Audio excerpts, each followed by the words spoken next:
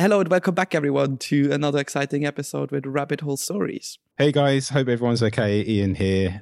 We've just finished speaking with Arsen. It was an interesting chat, as always. I keep saying that every episode, but it's always interesting when we go on these conversations. It's been a fascinating journey with all the guests we've had, and that was no different for today's guest as well, where we had a bit of a just sort of chill, low-key chat with Arsen, and a few points were raised and discussed.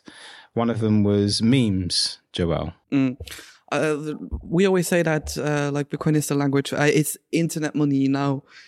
We could say that memes are internet language, I guess. So that's sort of one clue for the episode. And I would also say very low-key, very chill, and pretty much one I think you can listen to on a Sunday afternoon. So have fun, guys. Enjoy, and get to listen what creators can do in our ecosystem.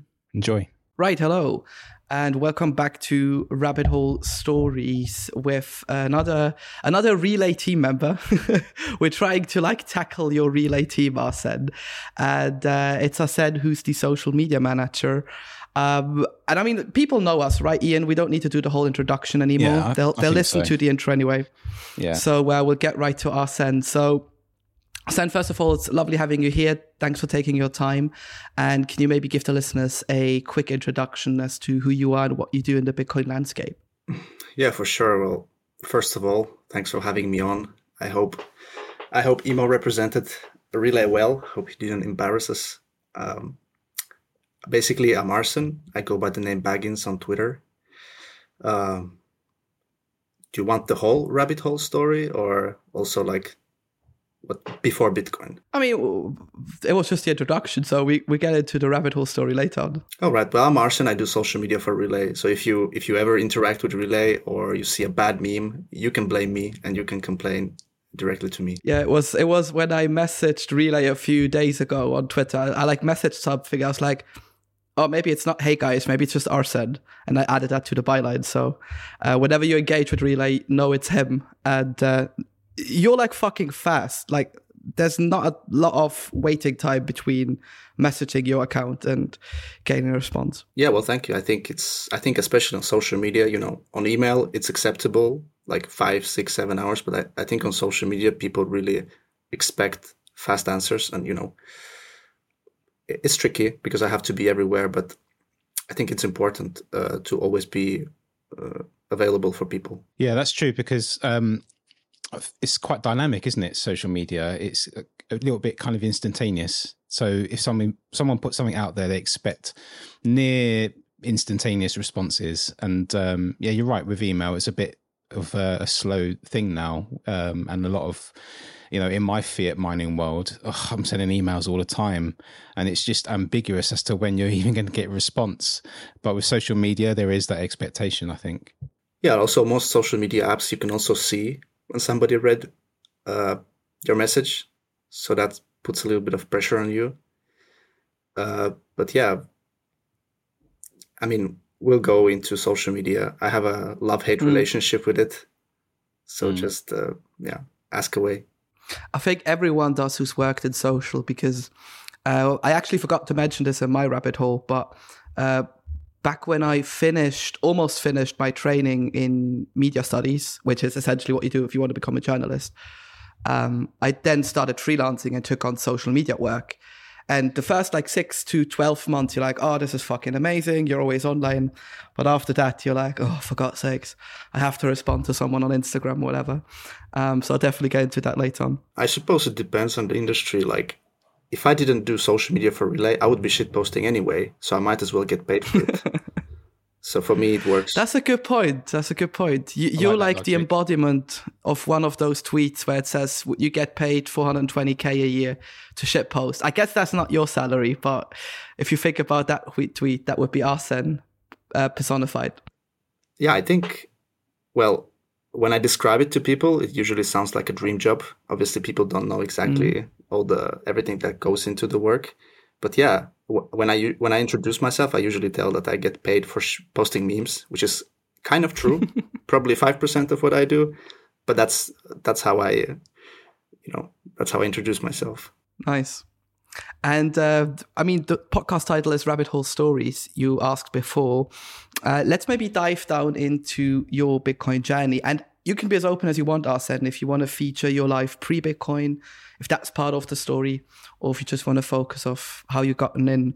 The floor is yours. Let's listen in. Yeah, well, I can do like a 1-minute version of my life story and then talk about my Bitcoin journey, which is pretty typical, not that interesting. But yeah, I was born in Russia. I grew up in Finland. Now I live in France, but not France, but like a French territory. As I told you guys before we hit the record, it belongs to France, but it's a French territory, so it's in the Indian Ocean. So I live there now, which is nice because it's summer here all the time. In terms of my Bitcoin story, I think I heard about it in 2015, but I didn't really pay attention. It was, I think, at 1K or something, but I was in university and I had other worries like, chasing girls and all that kind of stuff.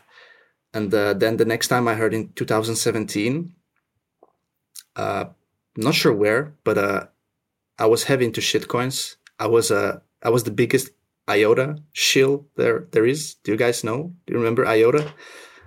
Yeah, that dumb project. The fuck is IOTA? No, Never heard it doesn't of it. ring a bell to me. I still don't know what it is. But yeah, a total shitcoin. But then obviously I discovered Safety the Moose, Jimmy Song, and all the people we know from Bitcoin Twitter, and they made me a maximalist. I think I bought the top of 2017. I'm not even joking. I think like the literal top. So I rode all the way down, and while I was waiting to recuperate my losses, I had a lot of time to think and study Bitcoin. So I did I read the usual stuff, which is the Bitcoin Standard, a bunch of books. I think like Jimmy Song has a great book. I think Knut Swanholm has 2 books that I read, which were really good. And yeah, pretty boring story, but just came in for the money and stayed for the technology. I want to know a bit more about this. What was it? IOTA? I don't want to remember it, but it's just, it had something to do with Internet of Things, and it still exists because, the people who believe in it are really delusional. They have really heavy bags. So it's, as much as we want most of the shitcoins to die, like they have really passionate communities. It's still out there, and I still check on it from time to time just to see what stupid shit they're up to. But yeah, I mean, I probably had like hundreds of shitcoins, and I still probably have some shitcoins on Binance, but I'm locked out from there, which is now I use Relay, so I cannot get locked out of my Bitcoin. But yeah, now I'm Bitcoin only, and have been for the last 3 years. And, nice. What made you get into that coin originally? Was it just something you heard about and then you just got involved in it and it just snowballed from there? Or was it just, how did you first hear about it and come across it? So the shitcoin, IOTA? Yeah. Mm. Yeah, it had the right buzzwords, and I think they were backed by some big VCs. So obviously they have huge reach, and Bitcoin only community is this small thing on the side, which it's hard to discover when there's so much noise from the crypto companies and crypto projects. And I was naive. I thought that Bitcoin,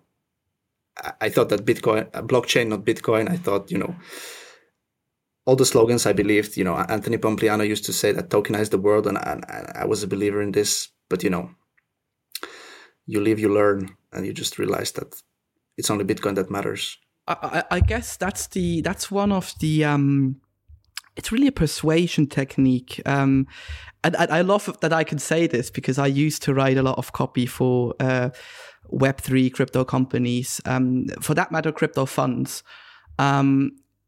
And the funny thing is, whenever you get a look behind the scene, I mean, there's so much shit going on, like it is in every industry. If you worked in VC, financial markets and stuff, it's always the same stuff. But the funny thing was, all of them, their goal was, let's create a token to A, get rich, obviously, because you get the insider dumping and such, and B, to then buy more Bitcoin. And that's how I essentially turned over to like, okay, I know I work for these companies because I was always prioritizing Bitcoin. Like if I got paid in a token, I would exchange it off to a stable coin and then wait for like the dip and try to buy from there, but I always failed. So I started DCAing into it like as soon as Relay came out. And before that, I used Kraken for that matter. Imagine that, buying on the exchange and trying to DCAing into there. And it's always the same stuff. Like you mentioned it, buzzwords, you have big goals, big visions, and you try and use that to just get people on board and buy as many tokens as they are to profit the insider. And if it's an A16 company, especially, you get the Christmas tree. Have you ever seen that, Arsen? You must have seen that meme from A16. The Christmas tree? Can you remind me? It is basically every chart from every like Solana, I think Avalanche, every project A16Z has invested in the crypto space. And it's always like the slow rise up there, the pump, and then the fall.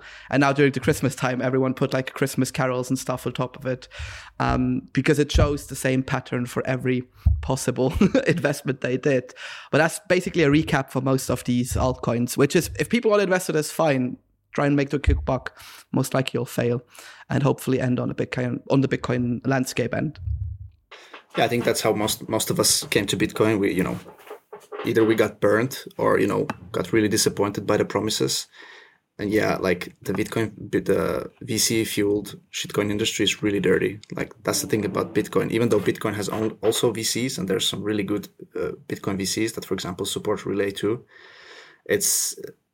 There is no pump and dump scheme because it's just Bitcoin. Yeah, and I mean, you could make the case that maybe there are smaller funds who are trying to like utilize the chance of like a bull market, but they die out as soon as the bull market is over. But what I'm really interested in is, you mentioned a few times now, you work for Relay, which is obviously a Bitcoin-only company. If you compare that to your previous life, I guess, have you done a lot of social work before Relay for other companies as well?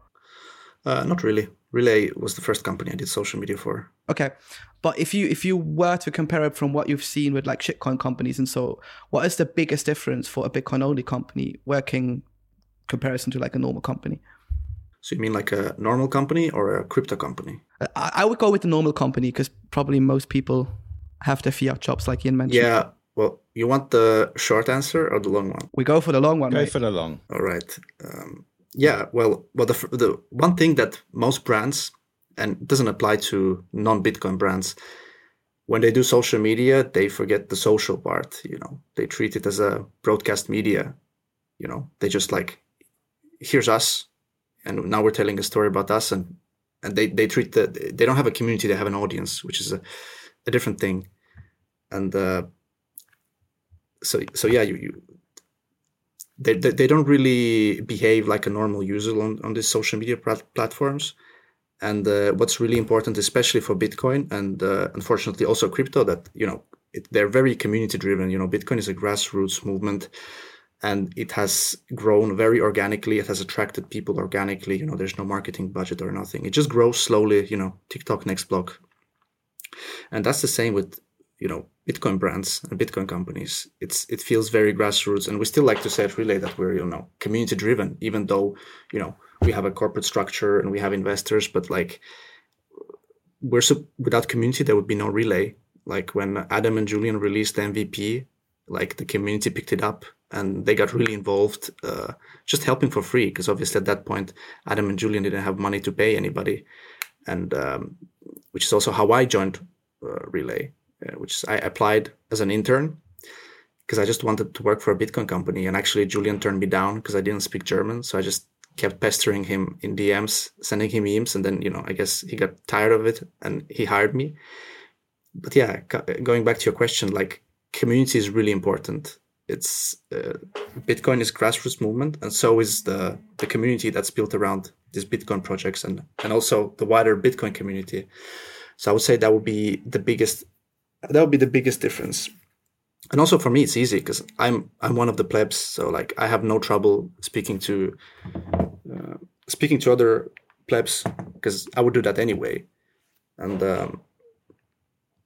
yeah, it's just when you speak to your community, you have to speak about them. You don't speak about the company, but you speak about them, about their journey.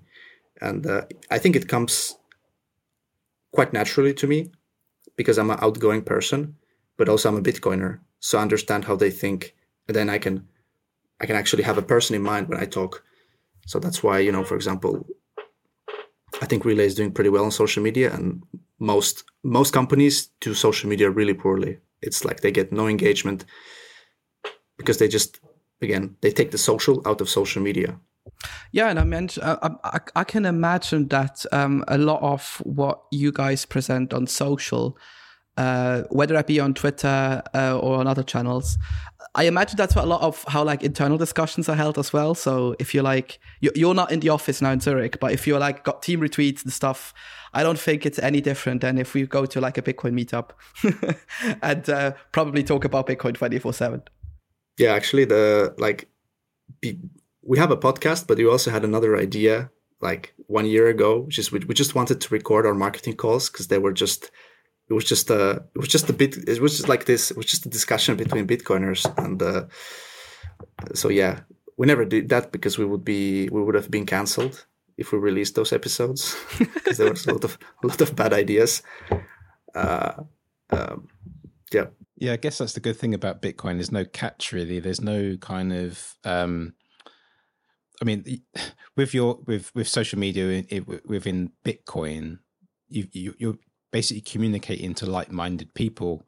You're not trying to convince them of a certain mindset because they're already sold on that mindset. So in a way, you're communicating to people on the same level, and I guess that resonates quite well with fellow Bitcoiners. I mean, just in general, you have to know who you're speaking to, and we also try to do orange pilling, like because most people who need Bitcoin, they don't know that they need Bitcoin, and that's the thing. That's why like over half of our content that we push is educational, because before somebody needs to understand that they need Bitcoin, they need to learn about Bitcoin.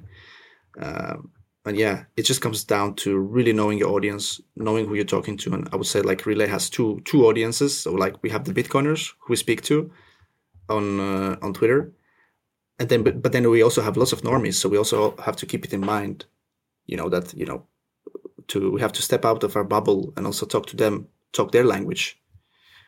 Yeah, and I mean what I like is. I think this is a bit of a hidden secret with you guys.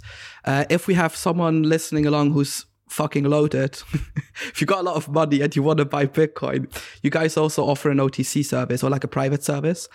And I actually know someone personally in Switzerland who was like in 2022, I think it was in May or June. It was just when the whole like Luna BS happened. And it's like, oh my God, if Bitcoin is going down lower and like I can pick it up at basically 20 and it goes back up to 60, I like 3x. He was immediately calculating. I was like, okay, he's getting in on price. I can like find my way into orange pilling. And he asked me like, where can I buy a couple Bitcoin? And I was like, well, there's like Relay, but just contact their private service. And he got back to me. It's like, oh my God, next to like buying the Bitcoin, I also got like the whole experience, what is the idea behind it? What do you do? And that was quite amazing. And I think it was in not the later stages of that service. It was quite early when he got on.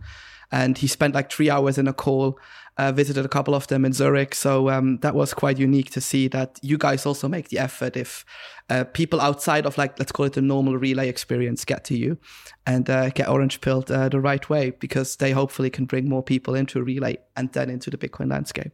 Yeah, the Relay private, we've been kind of quiet about it last year. This year, we definitely want to talk about it more, because that's actually where most of the money is made, with the high ticket sales. We were not able to focus on it because we were so focused on just improving the retail experience, because I believe that's the way to get the whales to use Relay, is just like grow the whole funnel and just try to get more users. And like most of the private guys that come to us, it's their existing user that just stack stats, but then suddenly they have more money and they just want to make a bigger purchase. So Arsen, next to posting memes all day, as you said did we hit record already, or did you say that before in the intro? I can't remember.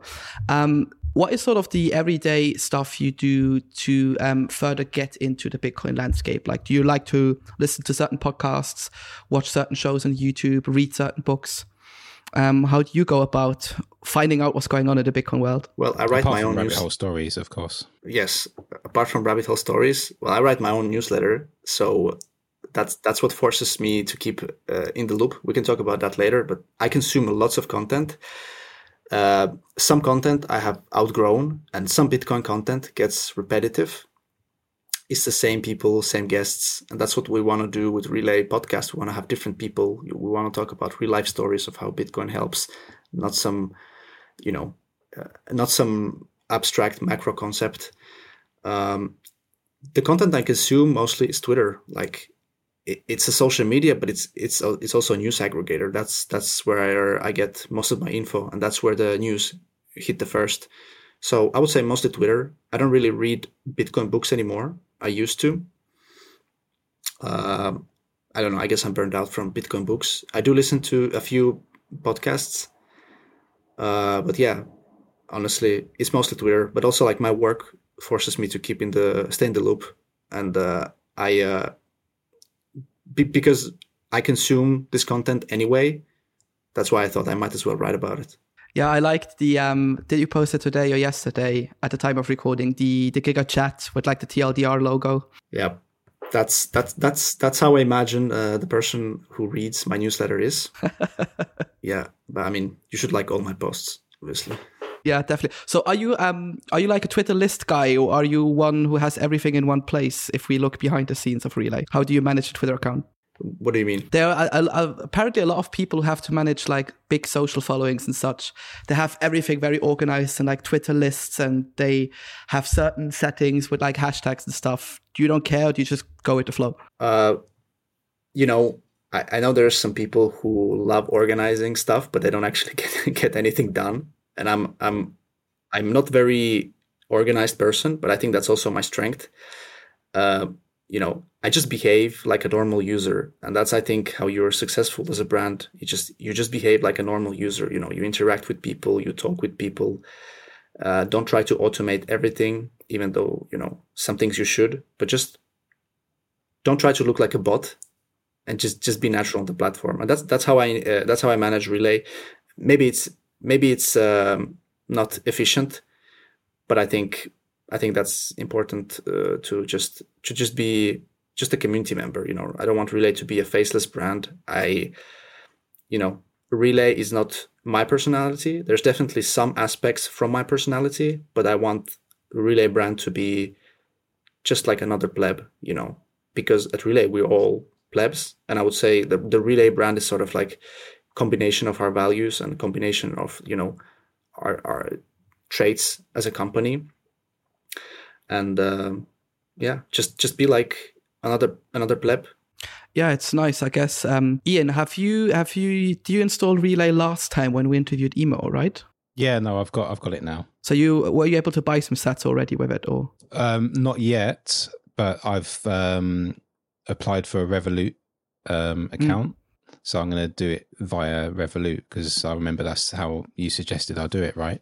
That's the best way to do it if you're trying to convert it into euros or something. Yeah, I usually send the amount I want to DCA over to Revolut and then just convert it to euro and buy it this way. Right. I mean, technically you could use Apple Pay with your UK account. I don't know if your UK bank account has Apple Pay, or Google Pay. You're an Android guy. Yeah. Yeah. Yeah. I'll give that a go. Yeah, you can use Google Pay, you can use Apple Pay. And yeah, it's not as easy as we would like, because we don't support the pound natively, but I'm sure Emo talked about it in his episode. So yeah, most of our users just use Revolut or something like Starlink. Not Starlink. Starling. I think I'm pronouncing it correctly. They haven't they blocked you yet? They cut off all ties with like crypto exchanges, and they put Bitcoin obviously in the same bracket. I wouldn't be surprised, and I think it's a matter of time when Revolut also does this. Like, it's unfortunate, but sometimes we get blacklisted. and it's just the fiat banking system. But it's funny to see because Ian, remember what Emo said last time, that Arsen does a great job on Twitter. And I would like to dive down into, you mentioned it a few times, building a brand, showing a personality. What would be like your 3 tips to give someone in the Bitcoin space to further increase the value of like their Twitter or social followings, or their social presence for that matter? Aren't you the professional? Shouldn't I be asking you? Me? God, no. Mate, you're doing a heck of a job. Yeah.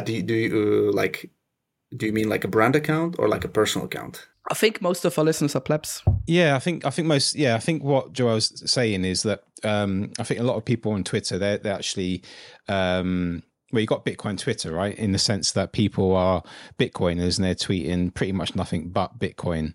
They're providing signal as best they can. Some of the signal is louder than others, and some of the signal is unhelpful. But despite all that, what is the best way that people can better engage with people on social media like Twitter? What's the best way that they can reach the masses? Well, it depends. It depends on your goals. Like, I mean, Twitter is social media, so incentives are already like against you. It's just you get rewarded for clickbait content that that speaks to your monkey brain, that creates a knee-jerk reaction. And I'm guilty of it too. It's called engagement farming. So like I would not like. Unfortunately, the Bitcoin community lives on Twitter. I would prefer it to be somewhere else.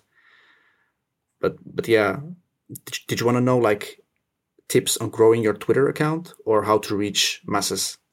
If you want to share, yeah, if you got some hidden tricks. You want me to spill all the beans? Basically, we want you to spill the beans so everyone can grow as fast as back into your account or the Relay account. Yeah, well, the answer is memes.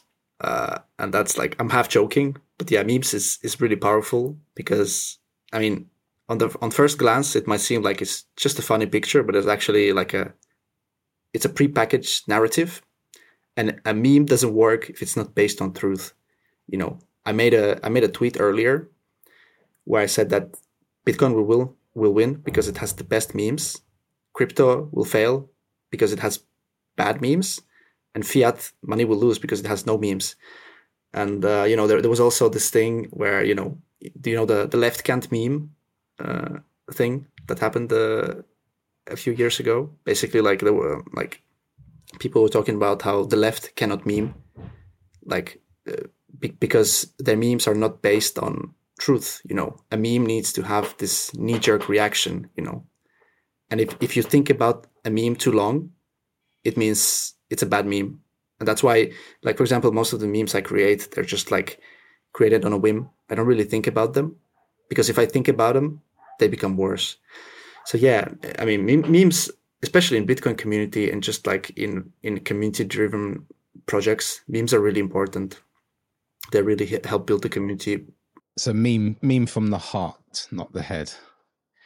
Go with meme from the heart. Yeah.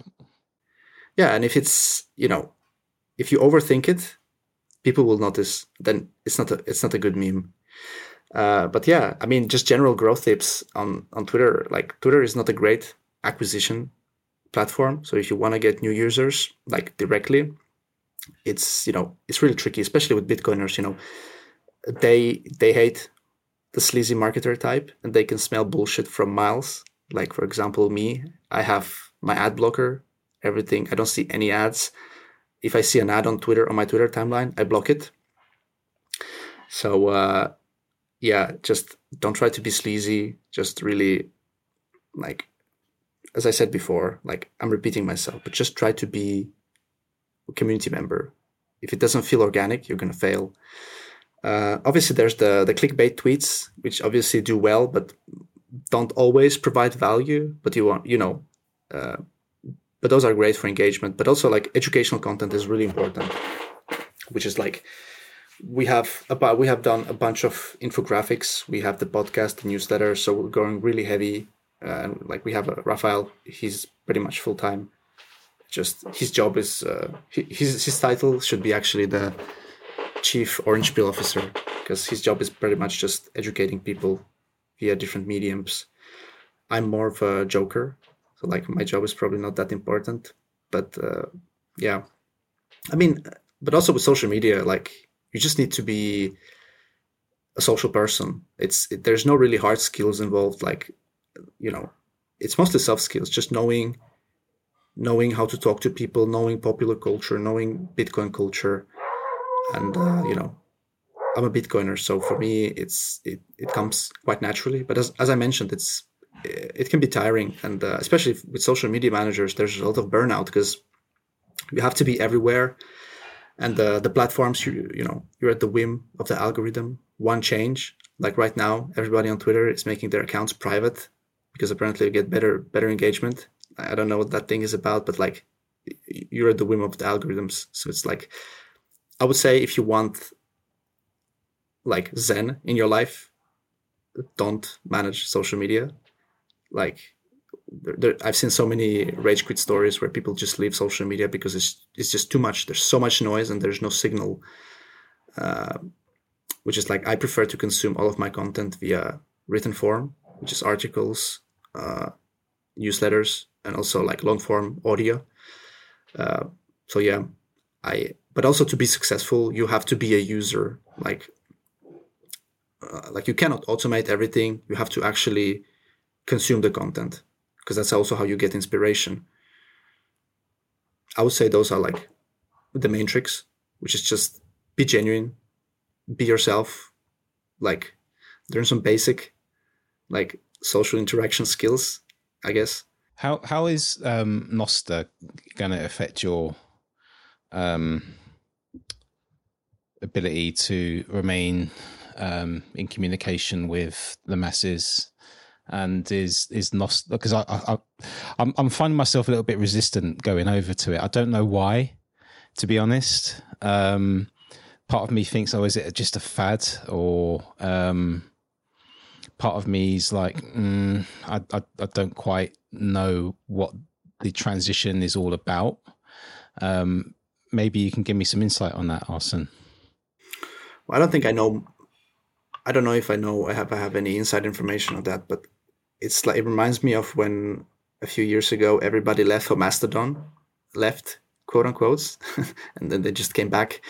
I think people get tired with being at the whim of the Twitter overlords, and they always go somewhere else. I don't know if it's going to be successful. If it is, Relay is going to be on Nostr. We already are. It's not great for Android and web, so we're not really doing there much. But like, if that's where the community goes, that's where we go.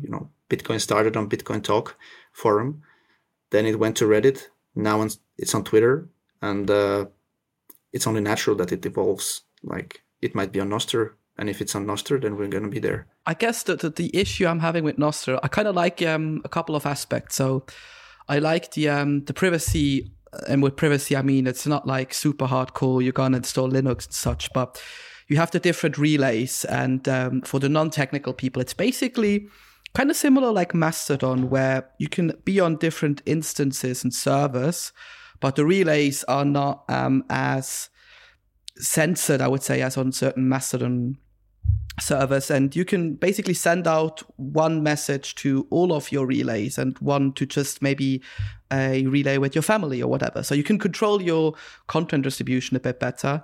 And obviously, because it's built on a similar principle to like a Bitcoin wallet, essentially, where you got like a public and a private key, all of your messages and DMs are encrypted end to end. But what I really struggle with is like, again, how do we convince normal people? It's already hard for most people to like get running on social, I mean, countless family members who have Twitter accounts, but just like look at it once a month or something because it's that much overload.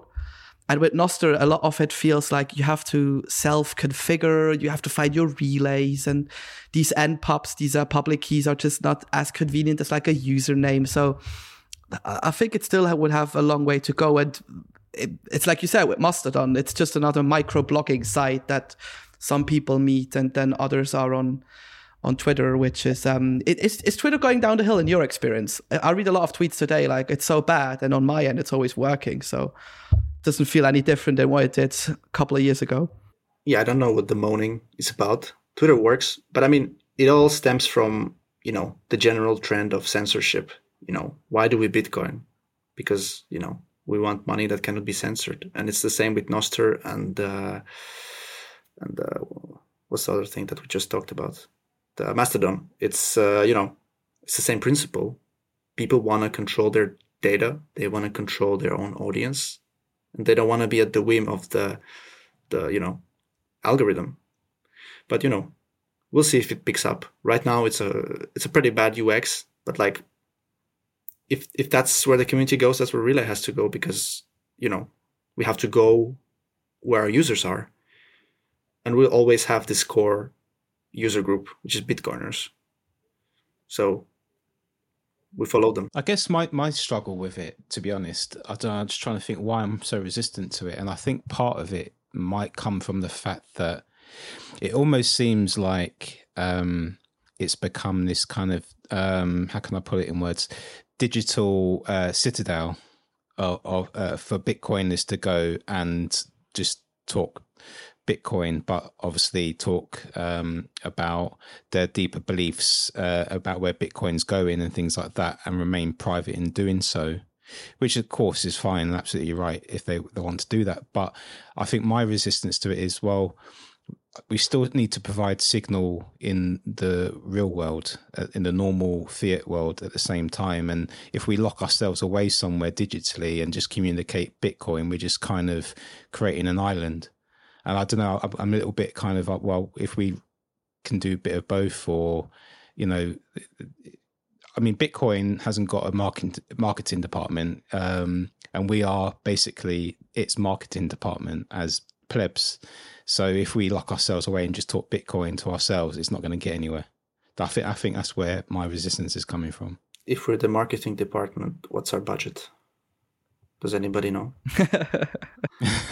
But I never liked the idea of citadels, because like basically the reason you said, like, Bitcoin should be for everybody, but I also don't believe in forcing Bitcoin down people's throats. So when people are ready, they'll come. Like, for example, my fiance, like, she's been with me for 3 years. She's already very tired of me talking about Bitcoin, and I stopped talking to her about it because, she needs her own experience and, to understand Bitcoin. Something needs to click. And if you live in a Western country, 2%, 3%, 5%, even 15% inflation is still manageable. So like, most people don't think about Bitcoin. They have their own everyday worries. And yeah, but yeah, that's why I'm not like into, like, you don't want to be the guy who talks about Bitcoin all the time, because people will just hate you. And just, you have to know who you're talking to. Like, for example, if you're talking to a homeowner, you could mention that, about the interest rates, or how, why are home prices overvalued? And that could be a conversation starter that can lead to Bitcoin, but only if they're interested. Or if you're talking to, young parents who want to save for the future, but they see everything getting more expensive in grocery stores, that could be a conversation opener. And then you can somehow tie Bitcoin into it. But if you notice that they're not interested, like, I think our efforts are better used somewhere else. That's why I don't mind Bitcoiners creating their own little echo chamber, where we talk with each other and smell our own farts. But yeah, I think when people are ready, they will come. And Bitcoin companies are there with their educational tools. I'm a big fan of what One Bitcoin does. And this is also what we want to do, is sort of be like a educational hub for Europeans. And when the normies come, we will have everything ready for them. All the content we do is newbie friendly. And I think with the next bull market, the newbies are going to come. Some of them are going to leave, probably majority, but some of them are going to stay. And every cycle, there's more Bitcoiners. And that's how it goes. Like, it's very organic. Hey everybody, this is Questioning Bitcoin here. I just want to steal your attention for a second from the episode. It won't take long, I promise. I hope everyone's enjoying the show. We certainly are. It's an interesting conversation this evening. We just wanted to mention the fact that so far, obviously this is a new podcast. We don't have any sponsors, but you can help us. If you really like our content, please follow us, subscribe, shill us on all the socials that you can, get the noise out there for us. You can follow us on all the platforms, particularly Fountain as well, where you can clip your favorite parts of the moments and just share the hell out of it for us. That'd be fantastic. Next to that, it also helps to review our podcast, whether you listen in on Apple Podcasts, Google Podcasts, Spotify, wherever it is. If you could give us a 5-star review, obviously, we want to go for the best, right?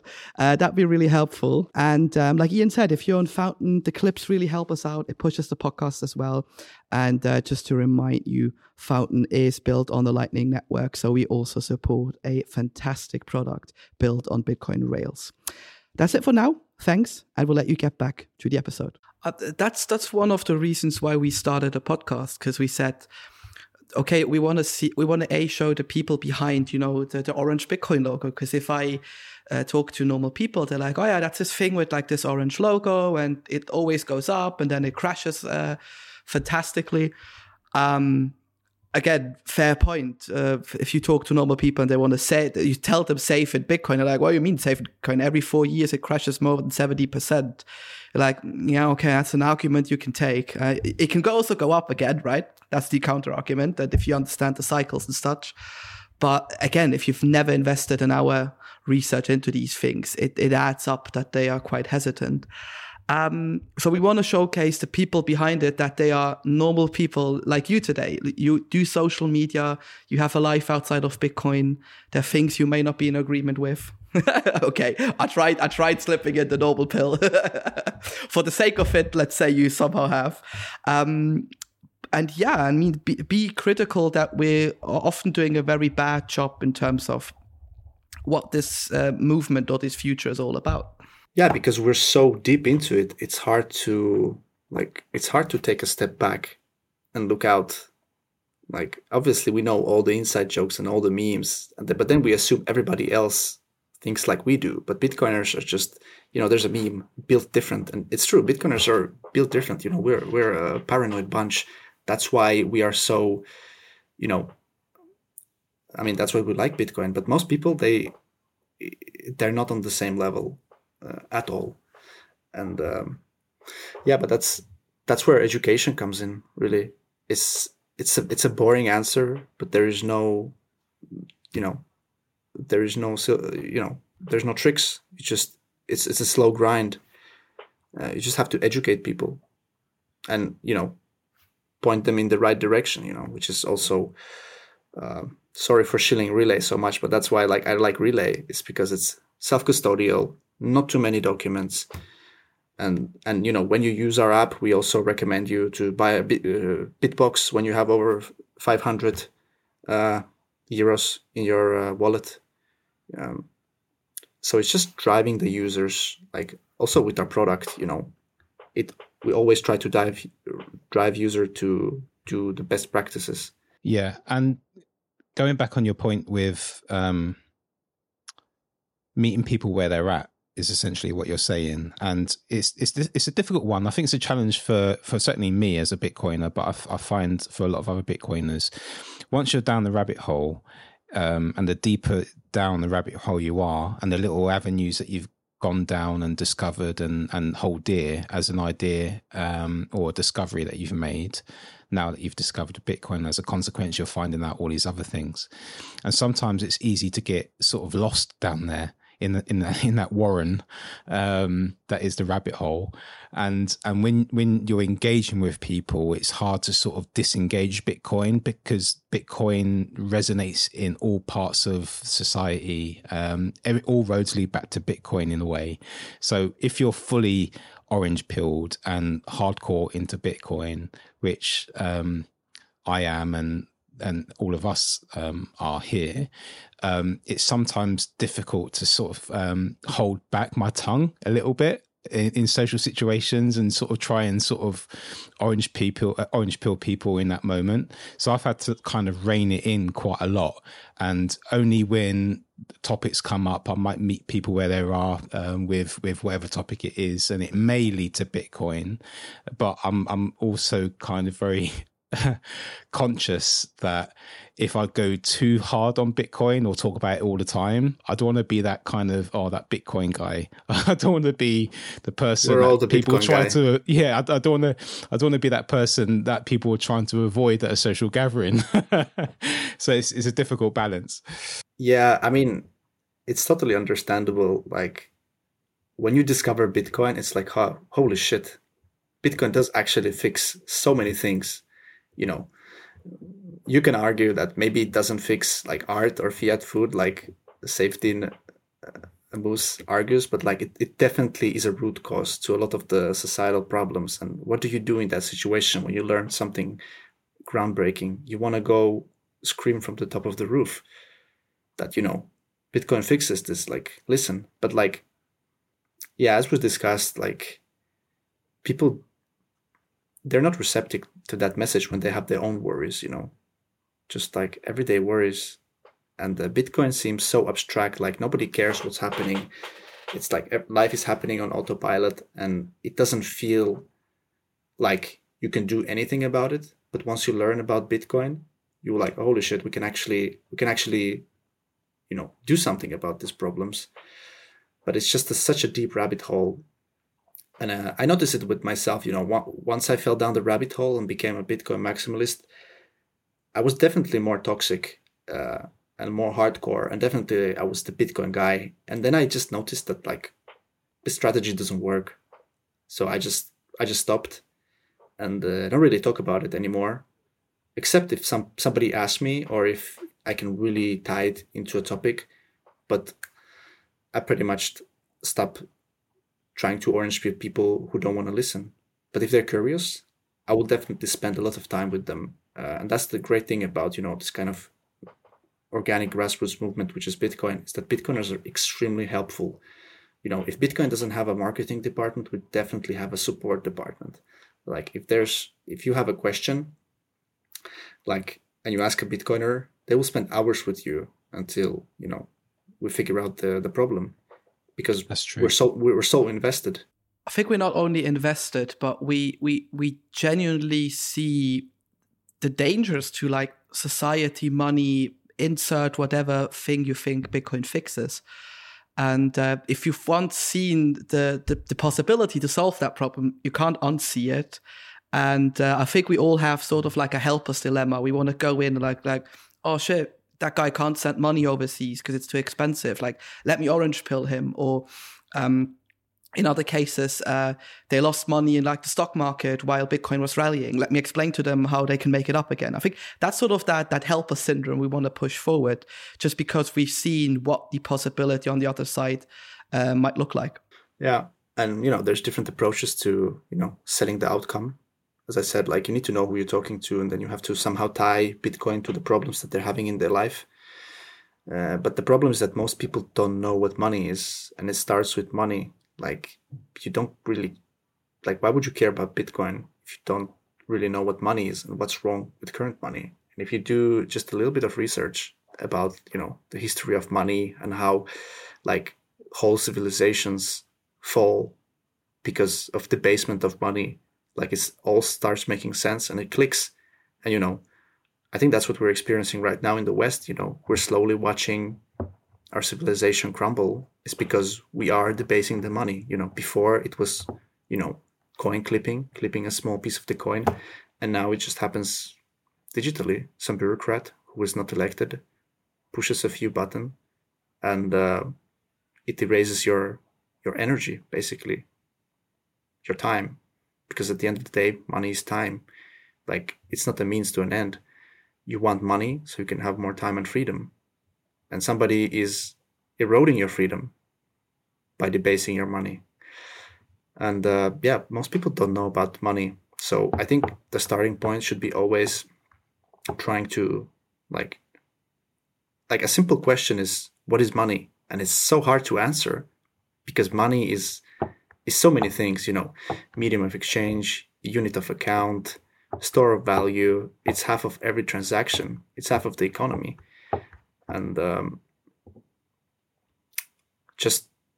people just need to know what is money, and parents don't teach it because, education is outsourced to government-funded public schools. And why would government-funded public schools teach us anything about money? Like, they don't benefit. They don't benefit from it in any way. They don't want people to think from themselves. They just want grunt workers, because those are the type of people they need, to support the pension system, which is, unlike Bitcoin, a literal pyramid scheme that, I think at some point it's going to collapse in many countries. But yeah, you have to know what is money to understand Bitcoin. That's very true. And it's very true what you say about the educational system as well, particularly in the West. I'm starting to understand and really see now that school is just a training camp for work. It's like, there's the hamster's wheel. That's how you get on it, and that's how hard you need to run. That's pretty much what school produces is people it's like, don't ask questions, don't do it that way, otherwise you're going to get punished for detention or something like that. They're training these young people to think in a certain way and don't challenge authority, and all that does is produces a workforce. I know I'm at the risk of sounding a bit like a conspiracy theorist right now, but the more that I hear my stepdaughter coming home from school and learning history, and she talks about the things that she learned in history, I'm like, it didn't quite happen like that. You're getting taught in a biased way, and education isn't as So, I mean, we spoke to a couple of people, haven't we, Joel, who one of them in particular, Angelo, who dropped out of school, and he wrote this 23-page letter to his parents to try and explain why it is he didn't want to remain in school anymore. And part of that was like, basically, I can educate myself on the internet. All the information I need is out there. Why do I need to go and spend the vast majority of my day in school talking about things that are out of date, that aren't relevant anymore, and not necessarily the actual truth? Yeah. I made a tweet recently that Bitcoin Twitter taught more. It teaches you more, like a few months on Bitcoin Twitter teaches you more than 3 years in university. And I don't know about history. It might be somewhat factual, but like, you always need to have context in mind, which is where critical thinking skills, come into play. And if the school and the government wanted your best, they would teach you how to think for yourself, But none of this is taught. And yeah, as you said, they just want hamsters to support the system. And I've seen, I know Daniel Prince homeschools his kids. That's a big trend with Bitcoiners. I don't know if I would personally go that far. I don't know how he does it. I don't have kids. I don't think he teaches them himself. I think there's it is a school, but it's like a remote school where it's like alternative stuff. Don't really know about it. But yeah, for sure. I mean, I can totally understand. And I don't want to tell anybody to drop out of school, but it doesn't make sense to be in school because there's so much value on the internet. Like, if you want to learn something, just Google it. It's out there for sure. Yeah, I mean, just to imagine, you're spending, Ian, is it also 12 years in school if you do like college and stuff in the UK? It's been a long time for you. Pretty much, you're in full-time education. It's been a very long time. Thanks, Joel. School starts when you're 5 here in the UK. What? Yeah, 5 years old is pretty much like infant school. That's when you start learning, and then you can be in education up to the age of, I think you can go to college, which is optional. No, I don't know if it's even optional anymore. I think there's some sort of mandatory thing where you have to be in education up until the age of 21, and if you're not, you have to be on some kind of apprentice scheme. That's my latest understanding of education now. Wow. I mean, but what I want to say is like you spent 12, maybe 13 years in the system. And then, I mean, I know how it was for me. Like you get out, I did, basically, I think the Swiss version of college is comparable to like the first year at uni if you finish, because we got a bit of a higher education system in that matter. But I remember getting out, I was like, okay, I know more or less what I want to do. And then you started applying for jobs. I immediately started freelancing because I was like, I want to do whatever the fuck I want. But then you get like your first gig or job, and then you're sitting there like, okay, I maybe know what the theory is. I maybe know how to write an essay. If you do other professions, you maybe know the theory behind accounting, but you've never really done the work. And I think that's the biggest thing they're missing in school. And to get back to your point, Arsen, they don't teach you about money. Just simple things like, hey, did you know that money used to be silver rings, which used to be like salt essentially, turned into different stones, turned into silver, gold. There was a version with like coins, with rings. Then it turned to checks, then it turned digitally, all that process where you can like give kids essentially stuff into their own hands. Like this used to be money. And they go like, oh shit, this used to be money. And then you teach them the different things, what like an interest rate is, how debt is basically running the world. But that's just not the thing they want to run forward. Yeah, but it begs the question though, why are they not teaching us those things in school? You guys sound like conspiracy theorists. It's like there's something at play here. But I mean, the government just doesn't benefit from people who think for themselves and have their own opinions, because then they come up with stuff like Bitcoin, which undermines their power. Like I don't know how some people put together the idea of democracy. I mean, not democracy, but like government and Bitcoin, like government adoption of Bitcoin. To me, like, I don't know what's your opinion on this, but to me, it just doesn't make sense. Like Bitcoin directly undermines government power. Like the bigger Bitcoin gets, the smaller government gets, because they can raise taxes, but it gets significantly harder when it's Bitcoin, which is a push system, not a pull system. Like you have to send Bitcoin to somebody for them to receive it. It's not like with modern banking where the government can take your money, and basically banks are government subcontractors. So yeah, I'm going to take my tinfoil hat off now.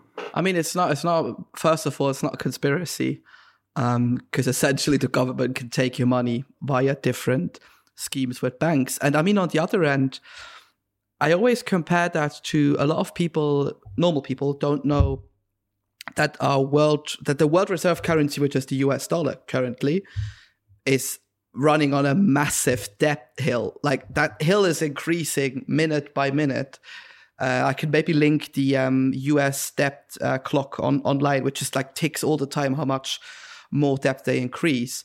And just to fathom, you have to basically turn something negative on twice to like get money out of the system. To a lot of people, that is controversial. But to us Bitcoiners, it's like, oh yeah, that's just how the world works. And just for that fact alone, that if I tell this to someone normal, that you get labeled like a tinfoil hat wearer or whatever, that is what's crazy to me. And that really shows the power, as you mentioned, of like government. I would say the information complex, because like government is constructed out of different use cases. And yeah, I don't know. I think personally, it's inevitable that we will see Bitcoin in governments at some point, because like you mentioned, taxes and all of these things. But yeah, I would definitely sign that it shouldn't be hand in hand. One is out there to destroy the other either way. So why trying to find a way to essentially collude with them? I think we should definitely differentiate there. But it's going to happen anyway, I think. I think there's a prisoner's dilemma at play. So the governments, are just, especially the small ones, they're just looking at each other and they're just waiting for somebody to announce it. Because if you announce it first, like El Salvador did, you will benefit a lot. The big countries don't have an incentive to do it, but the small ones definitely do. And I don't like to make predictions, but I think it's going to be like a smaller nation that, doesn't benefit from the dollar hegemony. And to your point about, us sounding like conspiracy theorists, this is how we come across to normies, even though what we're saying makes sense to us. And that's why it's important to always just adjust and speak their language, which is also what I have to do with social media. Sometimes we talk to normies, on some channels, it's not Bitcoiners. We have to talk their language. And it's tricky sometimes because, as Ian said, we Bitcoiners tend to barricade ourselves into this dark corner of the internet. I mean, not dark to us, but that's how people see it. And then we lose touch with reality, how normal people think.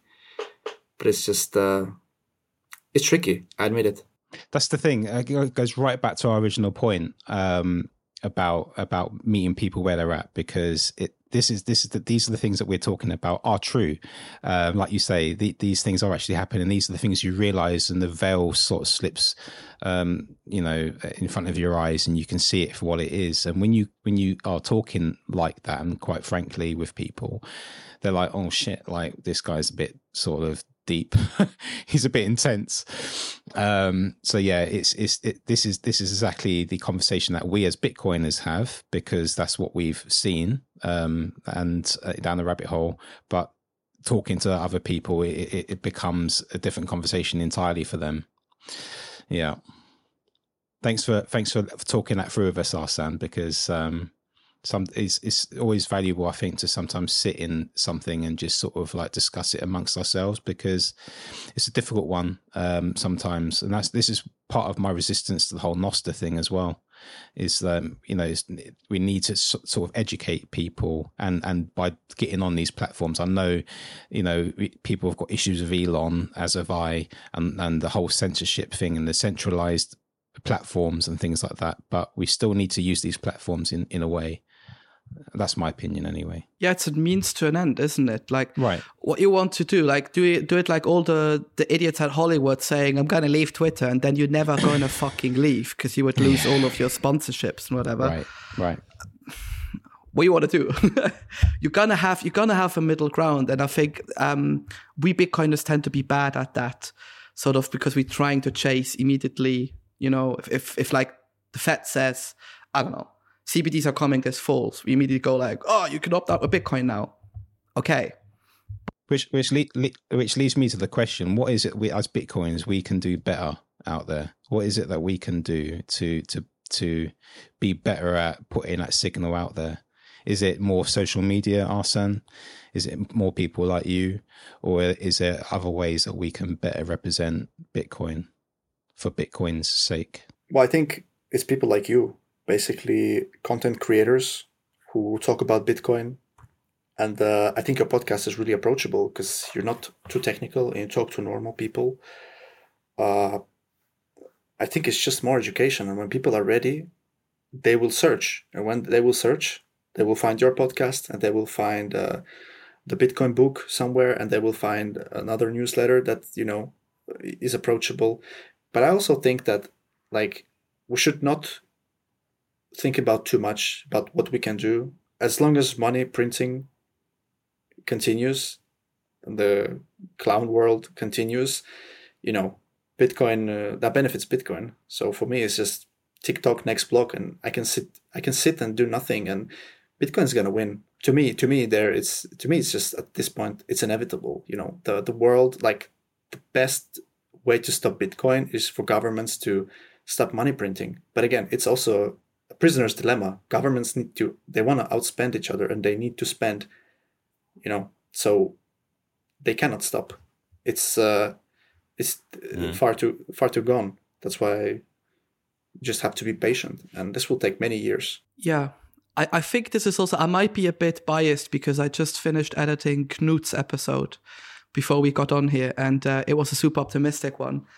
I think this is also the one thing that I see with CBDCs, where a lot of people, obviously we all know the dangers to them, but at the end of the day, they still have to implement a very complex topic, which CBDCs is just another cryptocurrency at the end of the day, controlled by a central state. But you still have, like, you have the central bank of, like, Germany, you have the Bank of England, you have, I don't know, the Bank of Congo or whatever, if we go to Africa somewhere. They all have to communicate somehow on the same standard. And if you know how the modern banking rails work, just the financial marketplaces, this is never going to happen. So I think this is where we Bitcoiners, instead of like focusing on like, oh, these are the dangers to CBDCs, we should be more optimistic, thinking about, hey, yeah, obviously all of these dangers are valid, but they still have to implement that shit. And you literally have an opt-out with Bitcoin if you want to go down this road. Well, thank you for that optimism. I definitely don't want to be a doom and gloomer, but but I think CBDCs, they're not going to talk. I mean, it's just going to be a nice interface, like pretty much what Chivo did with, Chivo wallet from El Salvador. Yes. Like, don't like this wallet at all. It's really bad. And the government collected, you had to connect your, personal number, ID. You had to scan your ID to use it. And they just basically airdrop Bitcoin. And I think that's the same strategy CBDCs, central banks are going to do with CBDCs. It's just going to be a nice interface. This is super easy, like, really good UX. And I think they're just going to airdrop money to people. So I think the next big fight is going to be against CBDCs for sure. But people are going to use them. But yeah, people just need to get burned. Like that's just my opinion. People need to get burnt, touch the stove to learn. I was going to say I was driving on the M1 motorway yesterday. I was coming from Northamptonshire back to London southbound, and I was just sort of like on the M1 going the legal speed limit, of course. But of course. as I was approaching this footbridge, I could see some graffiti on it, and it said, "Say no to CBDCs." And I was like, yeah, say no to CBDC. I was like, I wish I could have my phone right now. I know I can't take a picture when I'm driving. I even considered looping back round from the next junction, going northbound again, just to see if I can sort of get my passenger to take a picture for me. Yeah. It was brilliant. So there's hope for us yet. There's people putting the signal out already on the M1 southbound. I mean, that's what one of our future guests said in a couple of interviews. Nico Jilch, he said, at the end of the day, the biggest challenge central banks would have with CBDCs is getting commercial banks on board. Because what you need to imagine as a listener now is, let's say they implement it like they did it with Chivo, and you have to register, obviously KYC and all of these things. But then the central bank will not onboard you to download that wallet, to do all of these things. And if you think people are dumb, just increase the size of dumbness, essentially. That's how stupid most of the people out there are. That's just how it is, especially with technology. Do you really think the bank is going to make time for every customer to teach them how to use the CBDC, how it's going to work? No, of course not, because they don't have the resource. They're already closing down branches. They're already decreasing support customers and outsourcing them to cheaper countries. And those could be the biggest, inevitably, the banks could be the biggest supporters against the CBDC system, just because they like the way things are set up. If you listen to Theo's episode where he talks about shadow banking, for example, these are all things possible currently on the now running fiat systems. And also these sort of behind the doors, backdoor sort of stuff would essentially be evaporized if CBDCs existed. So this is sort of the thing I'm always reminding myself if I read a doom and gloom article. There's a point to that. Maybe, just maybe, financial institutions and banks won't like that. Obviously, they get access to cheap liquidity and such through CBDCs. That's the whole different topic. But who knows? We might need to orange pill harder with certain institutions to be the safeguard against CBDCs. So maybe you guys should pivot and do this podcast for bankers, educate them. Mate, most of my friends are bankers. I'm hard working on it. They slowly get it.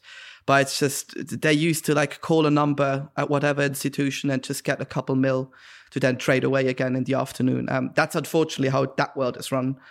But yeah, we're trying to get some people in. I have some of the wish list to speak to, because we also want to get no coiners in and just listen to how they perceive Bitcoin. Yeah, but I mean, that's that's the first time I hear this this idea. Definitely very interesting. I would not put my trust into bankers to protect us from CBDCs. Just my fear in general is that when something is simple, too simple, there's big trade-offs made in the background, and that's why it's an uphill battle to educate people about Bitcoin, because Bitcoin is not, I mean, you can make a pretty interface, but like you still need to know best practices. You need to know how to manage your private keys, potentially even run a full node. But like the bankers, the central bankers, they don't care about that. They can make a better product than Bitcoiners could ever make. And this is coming from me, who works at Relay, where we're trying to do, we want to be the simplest app. And I think we are doing a decent job, want to be better. But like central banks, I mean, CBDCs will never be able to compete with them, because they make lots of trade-offs that Bitcoiners are simply not willing to make. Yeah, once you're a Bitcoiner, I think it becomes something impenetrable for most Bitcoiners. It's like I don't want to compare it to anything of value. I suppose I have to. It's like diamonds. It's like impenetrable. It's difficult to crack. So once a Bitcoiner is a Bitcoiner, they're very suspicious of institutions. They're very suspicious of people coming to them and saying, "Hey, I've got this other great idea," because they've been burnt one too many times and they know all the tricks. I used to work in a bank before Relay, and I used to do like full-time KYC, and I can tell you just how, like, you would assume that a bank, a big financial institution, takes care of customer data, but like, we were doing KYC and we were carrying this information unencrypted on laptops when we went home. So that's the level of security you get with banks. So it's understandable that Bitcoiners don't trust that. And yeah, also it's like, as I did KYC to people. I guess now I'm trying to like get my place in heaven back by doing Bitcoin work, but like it's not effective at all. Like the people who wanna do crimes, they will not use a banking system. They will circumvent it. And it's like the accounts that I had to close, it was just people who failed to provide documents, who we couldn't reach, like your everyday people, like people who don't speak English and cannot provide the documents. They cannot explain what this transaction is. It's a really unfair system, and I don't like. To me, it doesn't make sense why commercial banks have to like be like extension of police forces. Investigate crime. And yeah, definitely, I noticed myself like nowadays. Like I hope I never have to do KYC again. But like nowadays, I just like notice with myself all the time. Somebody's asking for an email. I'm like, why do you need it? Why do you need this info? Why do you need that info? And it's just once you go down the rabbit hole, you like definitely like you start thinking about these things. Whereas before it was just on autopilot. Oh yeah, sure, take my data. Here's all the information. I just want this nice shiny thing. Yeah, I mean, for the KYC point alone, like there was a case last summer with Morgan Stanley where they obviously were like, if you like, let's say you leave your job at a bank and then like your laptop gets refurbished, it gets cleaned and wiped out.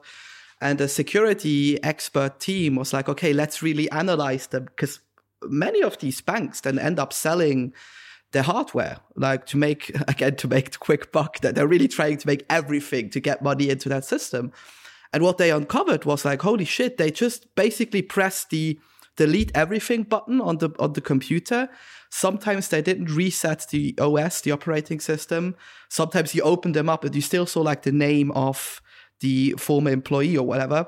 And a lot of times you still had like files on there, like you mentioned, KYC data. So I think everyone who has never experienced that kind of world, it's more messed up than we think. And you can literally solve this with like, here's your public key. It's not bound to your identity. You can control it because you have a private key, sort of the way wallets work, or the Nostr for that matter. And if we want to check something, we're just gonna ask for your like special password or your encryption key, whatever it is. You don't need to send your data in to get access to something as simple as a bank account. But I think that's a discussion point for a whole other episode, because we can really go down another rabbit hole there if we want to. Yeah, and also like to add to that, it's not just banks; it's just people. People are so eager to give away their data. Like nobody cares about it; they give it out in an instant. And I think, like, I mean, we see hacks, data leaks happening all the time. I used to work at Ledger when the data leak happened. So, and it was just such a stupid mistake. And after all, it's a security company, focused on hardware security. And yet, of course, it happened on the website side, but still, you would assume there to be some kind of preventative measures to stop this kind of thing. But I think, with all the data leaks and breaches happening, I think people are just going to learn. And I think, to sum up this episode, I don't know if we're ending, but pretty much like people just need to be burned. Like really, that I believe in it. That's what happened to me. I lost money on crypto. My data has been leaked. My email is somewhere out there. And you just have to experience it, and then you start taking things seriously. Yeah, perfect.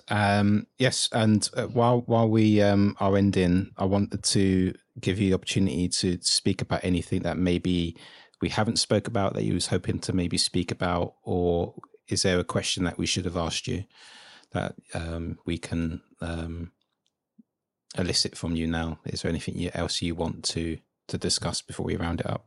Yeah, not really. It was a pleasure being on the podcast. This is my first podcast appearance, so I'm not a natural yet. You've popped your podcast cherry now, so you're... No, this is the second time. This is my first English podcast. Nice. Well, you're more than welcome to come anytime. It's been a pleasure having you, Arsen, and thank you for your insights. Thank you for your wisdom. Thank you for your honesty. And is there anything you want to ask us? Ian just wants to drag the episode out. I can feel it. I'm in a groove now. What's your longest episode? Like, what's the record? This one? I think. No, it's Knut. Let's make this one the longest. Okay. Or not. No, not really. Like you guys are great at asking questions. I really enjoyed it. No, as of nice, perfect. Yeah, so thank you, Arsen. I think we'll round it up there then. So thank you for joining us, and see you soon. Take care. See you soon, Arsen. Bye.